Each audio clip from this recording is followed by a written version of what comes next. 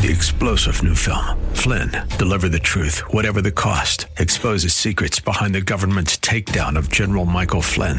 Flynn knew what the intel world had been up to. He ordered the first audit of the use of contractors. This set off alarm bells. He told the truth. He was the most dangerous person for Donald Trump to hire. They had to get rid of Flynn. Flynn, Deliver the Truth, Whatever the Cost. Available now. Watch it today. Go to salemnow.com. salemnow.com. Hey, thanks for listening to the Town Hall Review with Hugh Hewitt. Our podcast is sponsored by Alliance Defending Freedom. ADF provides help at no cost to those whose liberty is being violated, but they can't do it without your help. Call 800-691-8969. That's 800-691-8969. Or visit townhallreview.com. Kimberly Strassel of the Wall Street Journal and its editorial board. And is the book out today? When is the actual? Is it today? It's today. So I have you on the day of its publication. I am honored. Kimberly Strassel's book, Resistance at All Costs: How Trump Haters Are Breaking America. It is so. People should just know the subtitle and say it every day like a mantra. Trump haters are breaking America. By the way, you write about the decline of journalism. Do you know that in Sunday's Times? I just want you to know this because I don't expect you to have read every piece in the opinion page. They actually published an article saying in which Prager University was declared as a vehicle to lead people to racism and the alt-right. That is unbelievable. So just to offer the counter version of that, we watch it around my dinner table with my children. And since I'm in no way in favor of my children embracing racism or the alt-right, I can guarantee that is not what PragerU is about.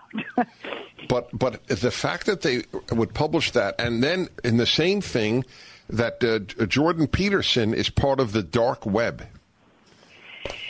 Look, the media has lost all of its boundaries, and the left has lost all of its boundaries. And I think one of the sad things is that because they can't win with arguments these days, they take to either rigging the system or just demeaning their opponents and doing everything they can to denigrate them and make them out to be disreputable. And it's we see it happening not just with you, Dennis, or those of us on the conservative side, but there's a campaign right now to delegitimize Attorney General Bill Barr, even to delegitimize John Durham, the U.S. attorney, who's looking into this, a guy who has a sterling reputation in Washington. This is an attempt to derail what's coming. What is coming?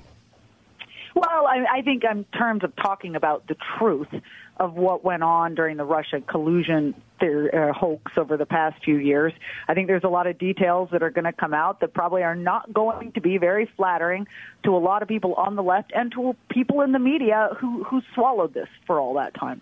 Do you have anything you can divulge that you're thinking specifically of? No, I don't. Other than that, I'm very optimistic given the two reports that Inspector General Michael Horowitz has already put out, one on Comey and one on McCabe, which I thought were pretty brutal, and it suggests he's not afraid to speak truth to power. Okay, so did you, when you wrote this book, and again, folks, I periodically tell you something is really important. This is one of them, resistance at all costs. When you were writing the book, were you writing, in effect, putting into a book what you already more or less knew with all your research to write your columns and editorials at the Wall Street Journal, or did new stuff come to you? So there's new things in the book, but I think the important part of the book is that it attempts to wrap together and put into context the last 3 years. And when I started it, it was just because I'd spent all this time writing about the Russia collusion mess.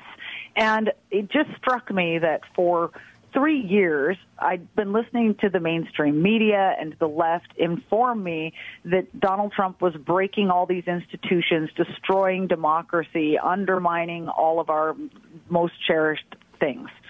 And yet at the same time, I was doing all this reporting, which showed that, in fact, it was Jim Comey and Andrew McCabe and a dossier from an opposition research firm and activist groups on the left that were, in fact, breaking all the rules in their ambition to get rid of a sitting president or a candidate at the time.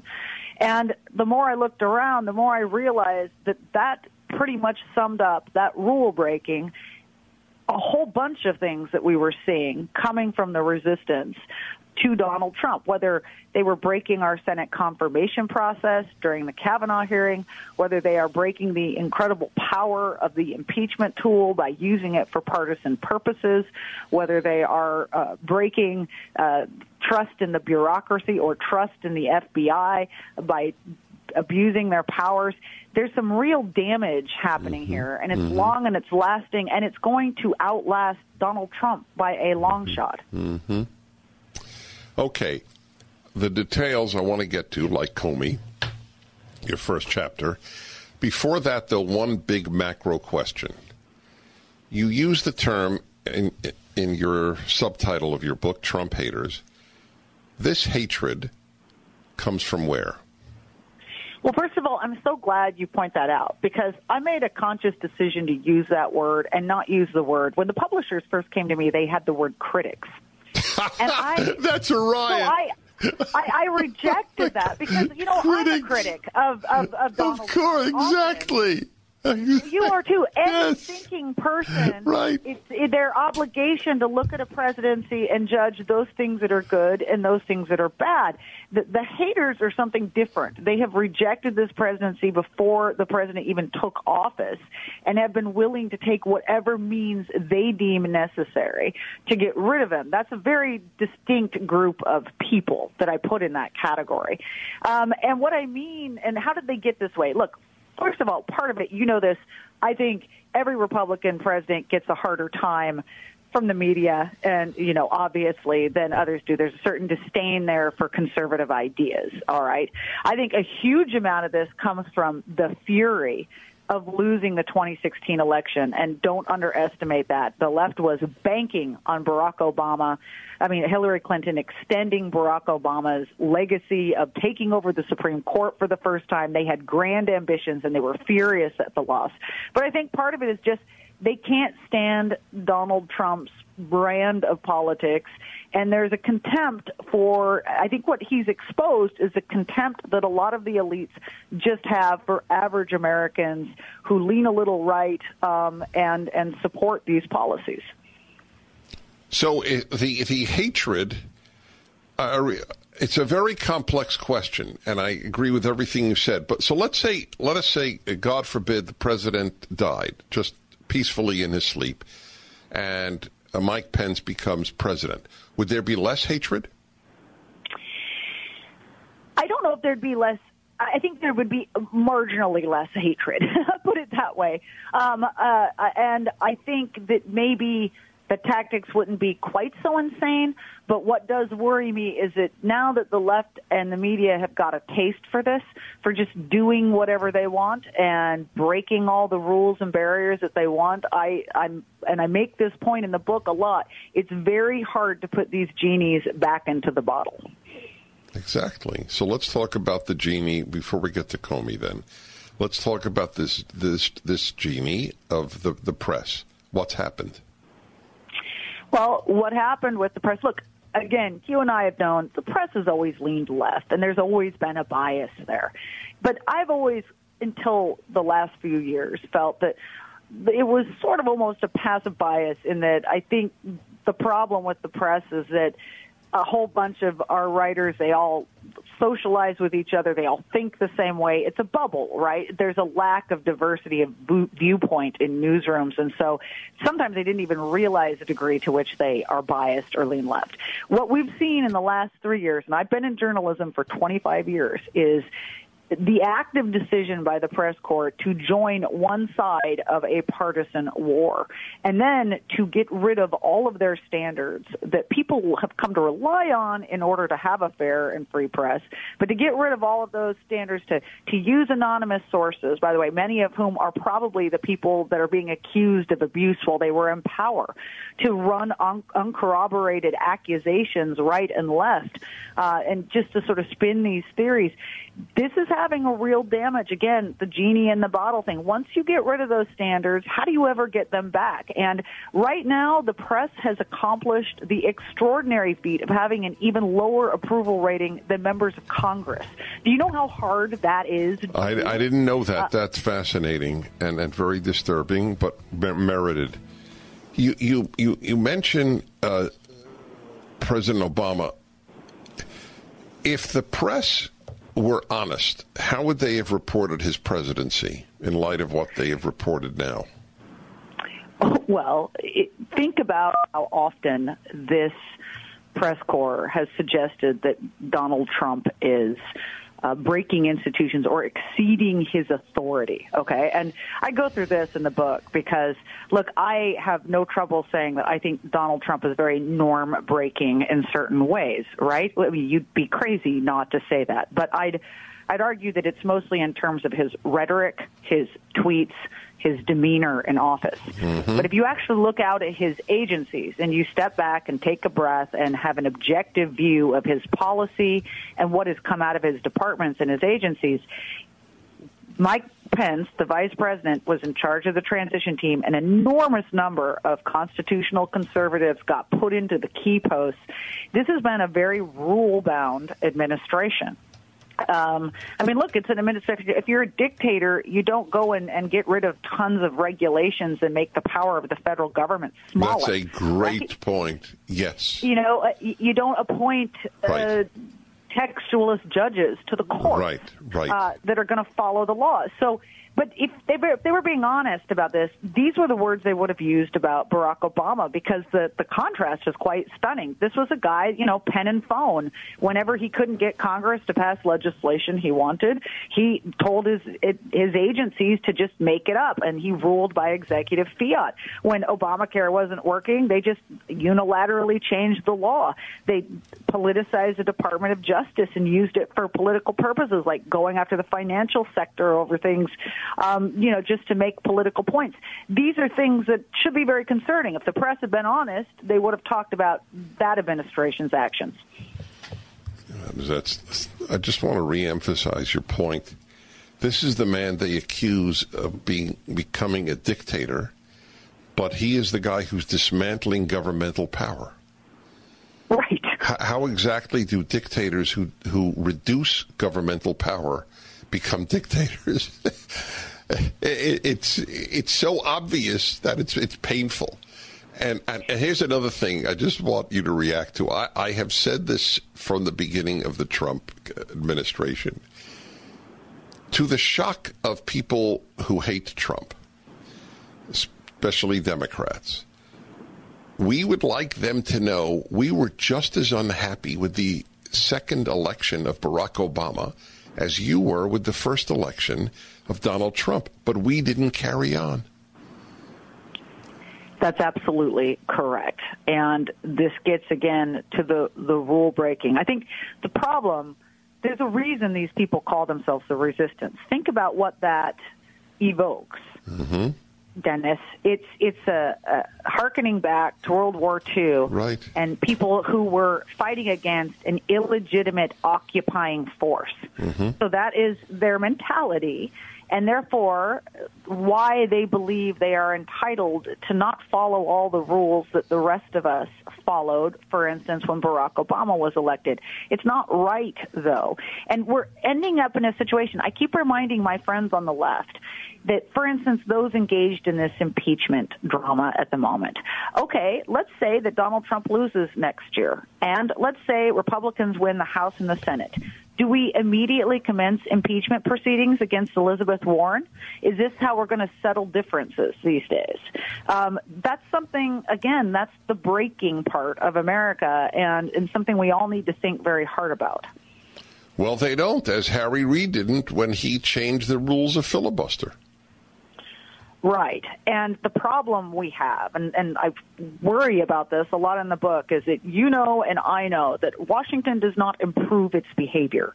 Once you lower the bar, it's just a race for people to keep lowering the bar. That's real important.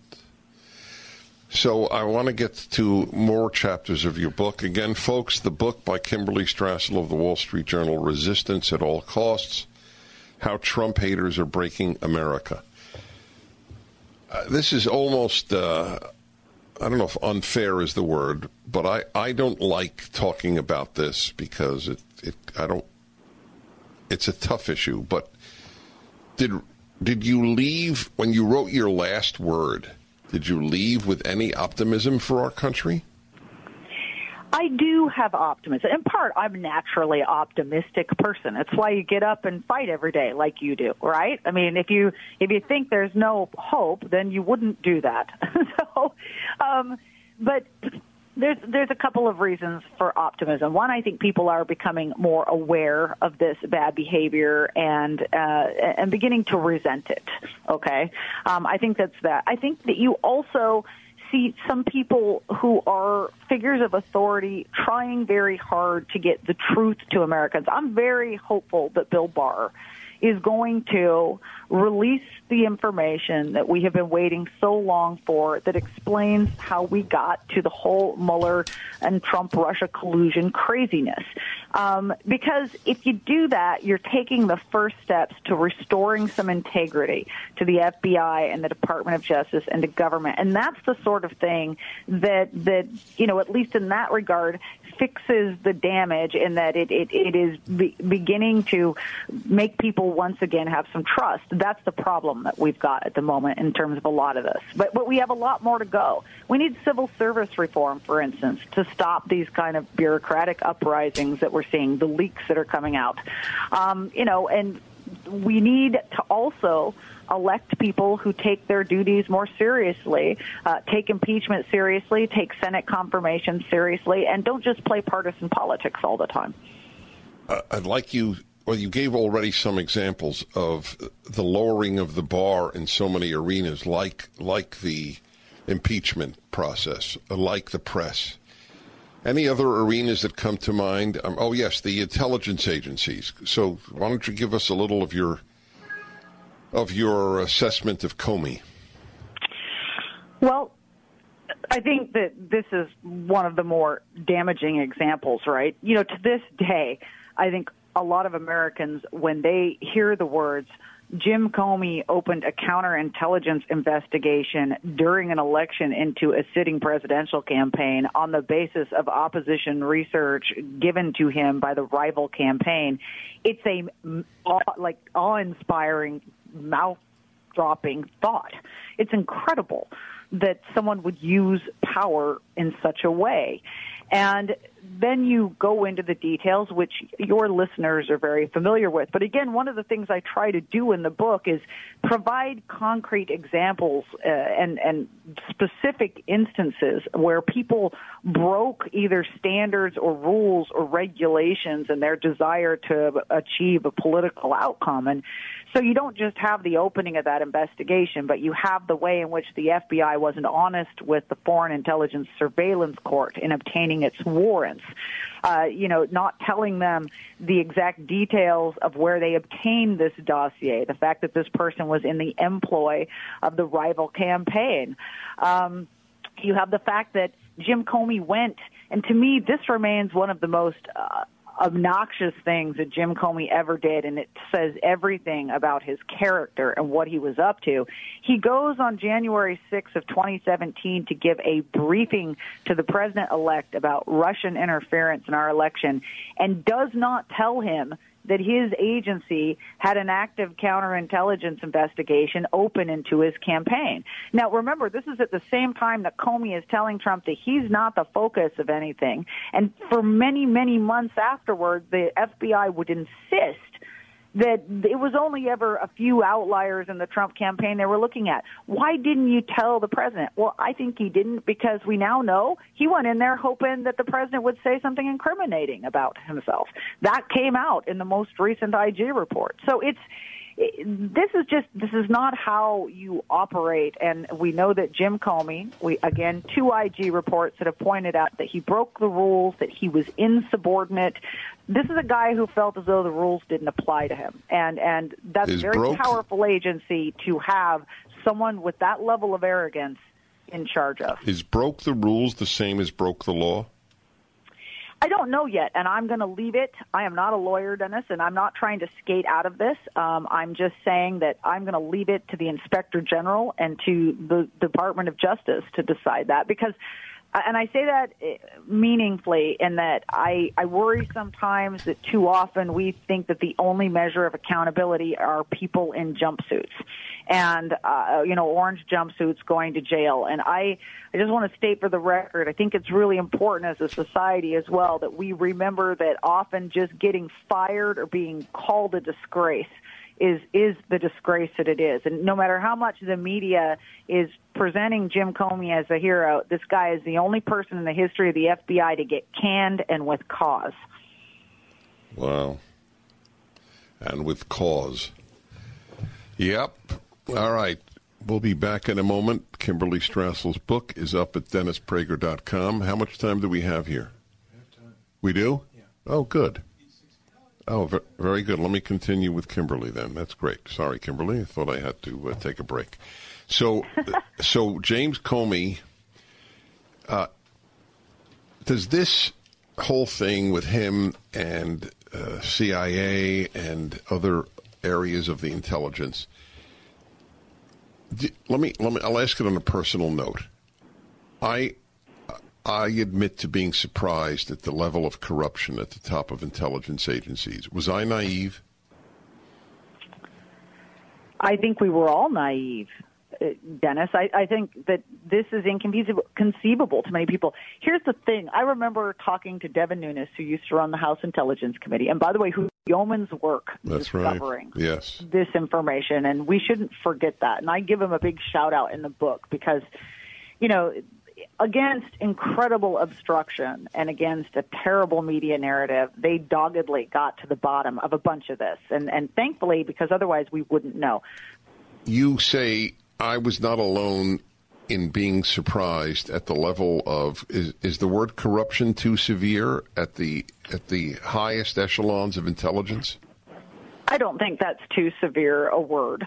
And no, you were not alone. And I was saying that remember talking to Devin Nunes, and I asked him specifically, I said, so you've sat on the Intelligence Committee for a long time, and you helped write a lot of these rules about surveillance and counterintelligence laws. Is there anything actually in the counterintelligence laws that says that you can't open a counterintelligence investigation into a presidential campaign or to a political campaign? And he looked at me and he goes, no, because it was such an insane idea. It was such against everything that these laws were written for that we would never have assumed anyone would do it. But if we had thought that, we'd have put in a prohibition against it. So my point being is that nobody ever expected that this was the way that a counterintelligence probe would be used. Wow. So is it conceivable that James Comey would be indicted?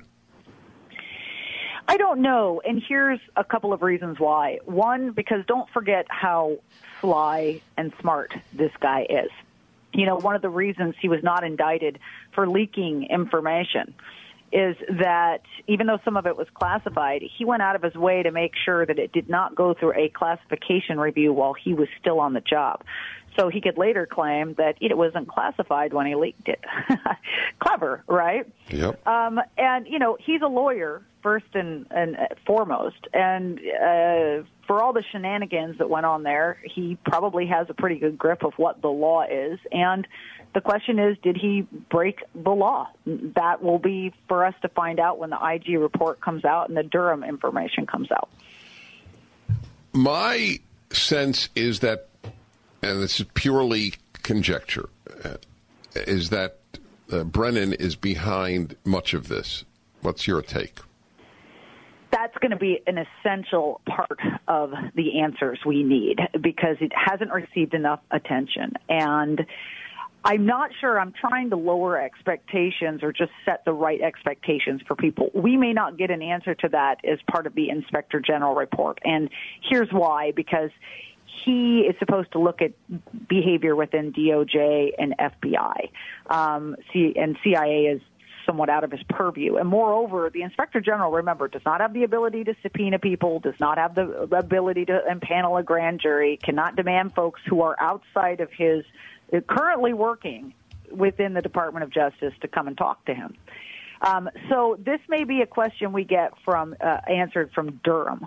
And I think it's going to be really important because, remember, we have very strict prohibitions against the CIA conducting any form or fashion of a domestic operation. And big question for me is how close to that line did Brennan come, or did he cross it? Well, right. My sense is that unless one has a complete revelatory experience like the people who wrote the God That Failed, who were communists and then realized that they had followed something evil, I don't think that John Brennan, who was either a communist or voted communist, I don't think that really ever occurred to him. I don't say he is. I'm not charging him with being a member of the Communist Party, but it's hard for me to believe that he is not that far left to this day. Well, one of the reasons it's not hard to believe is because he left the CIA and took a position as a political commentator. I mean, I think this speaks volumes, right, Dennis? We just forget. And again, standards. We've had many CIA directors in the past, and they have understood that position you need to be a little bit removed from partisan politics. It's a serious job in the government, right? You're charged with protecting the national security of the United States, and you need to go about it with some gravitas. I think the real fault here, and I'm a big fan of laying accountability at the correct feet of the correct people.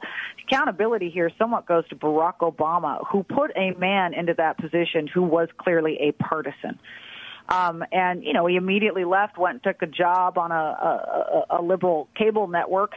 And it's astonishing to me, just as a separate point, that cable network lets a guy who has been accused of being central in this mismanagement stand there and continue to give what they claim are unbiased opinions on all of this. I didn't know that. He is now a commentator. Where, at CNN and MSNBC? Where is he? I think it's MSNBC. And I like to be accurate in things. No, I know you do, right. So finally, are Americans becoming aware of the Trump haters, what is your word, breaking of America? Or do you think it's still reserved to mostly Republicans and conservatives? I think there are a lot of Americans. I'll tell you, Dennis, when I go out, I speak to a lot of average Americans. And one thing that is very interesting to me is that I have spoken to people who, since Donald Trump was elected, have been on the fence, not necessarily about his policies. They like his policies. They don't particularly always like his attitude or his behavior, okay? And what's been interesting to me is nonetheless how much more committed they have to re-electing him, not even almost despite of him, because this is no longer in their minds about him. It's about the tactics that have been used against him, and they feel they need to reject that. And I find that a very interesting phenomenon. Well, you did great. Thank you, Kimberly Strassel. No, thank you. Thanks for having me on. Special woman. Special book, special woman. Hey, thanks for listening to the Town Hall Review with Hugh Hewitt. Our podcast is sponsored by Alliance Defending Freedom. ADF provides help at no cost to those whose liberty is being violated, but they can't do it without your help. Call 800-691-8969. That's 800-691-8969. Or visit townhallreview.com.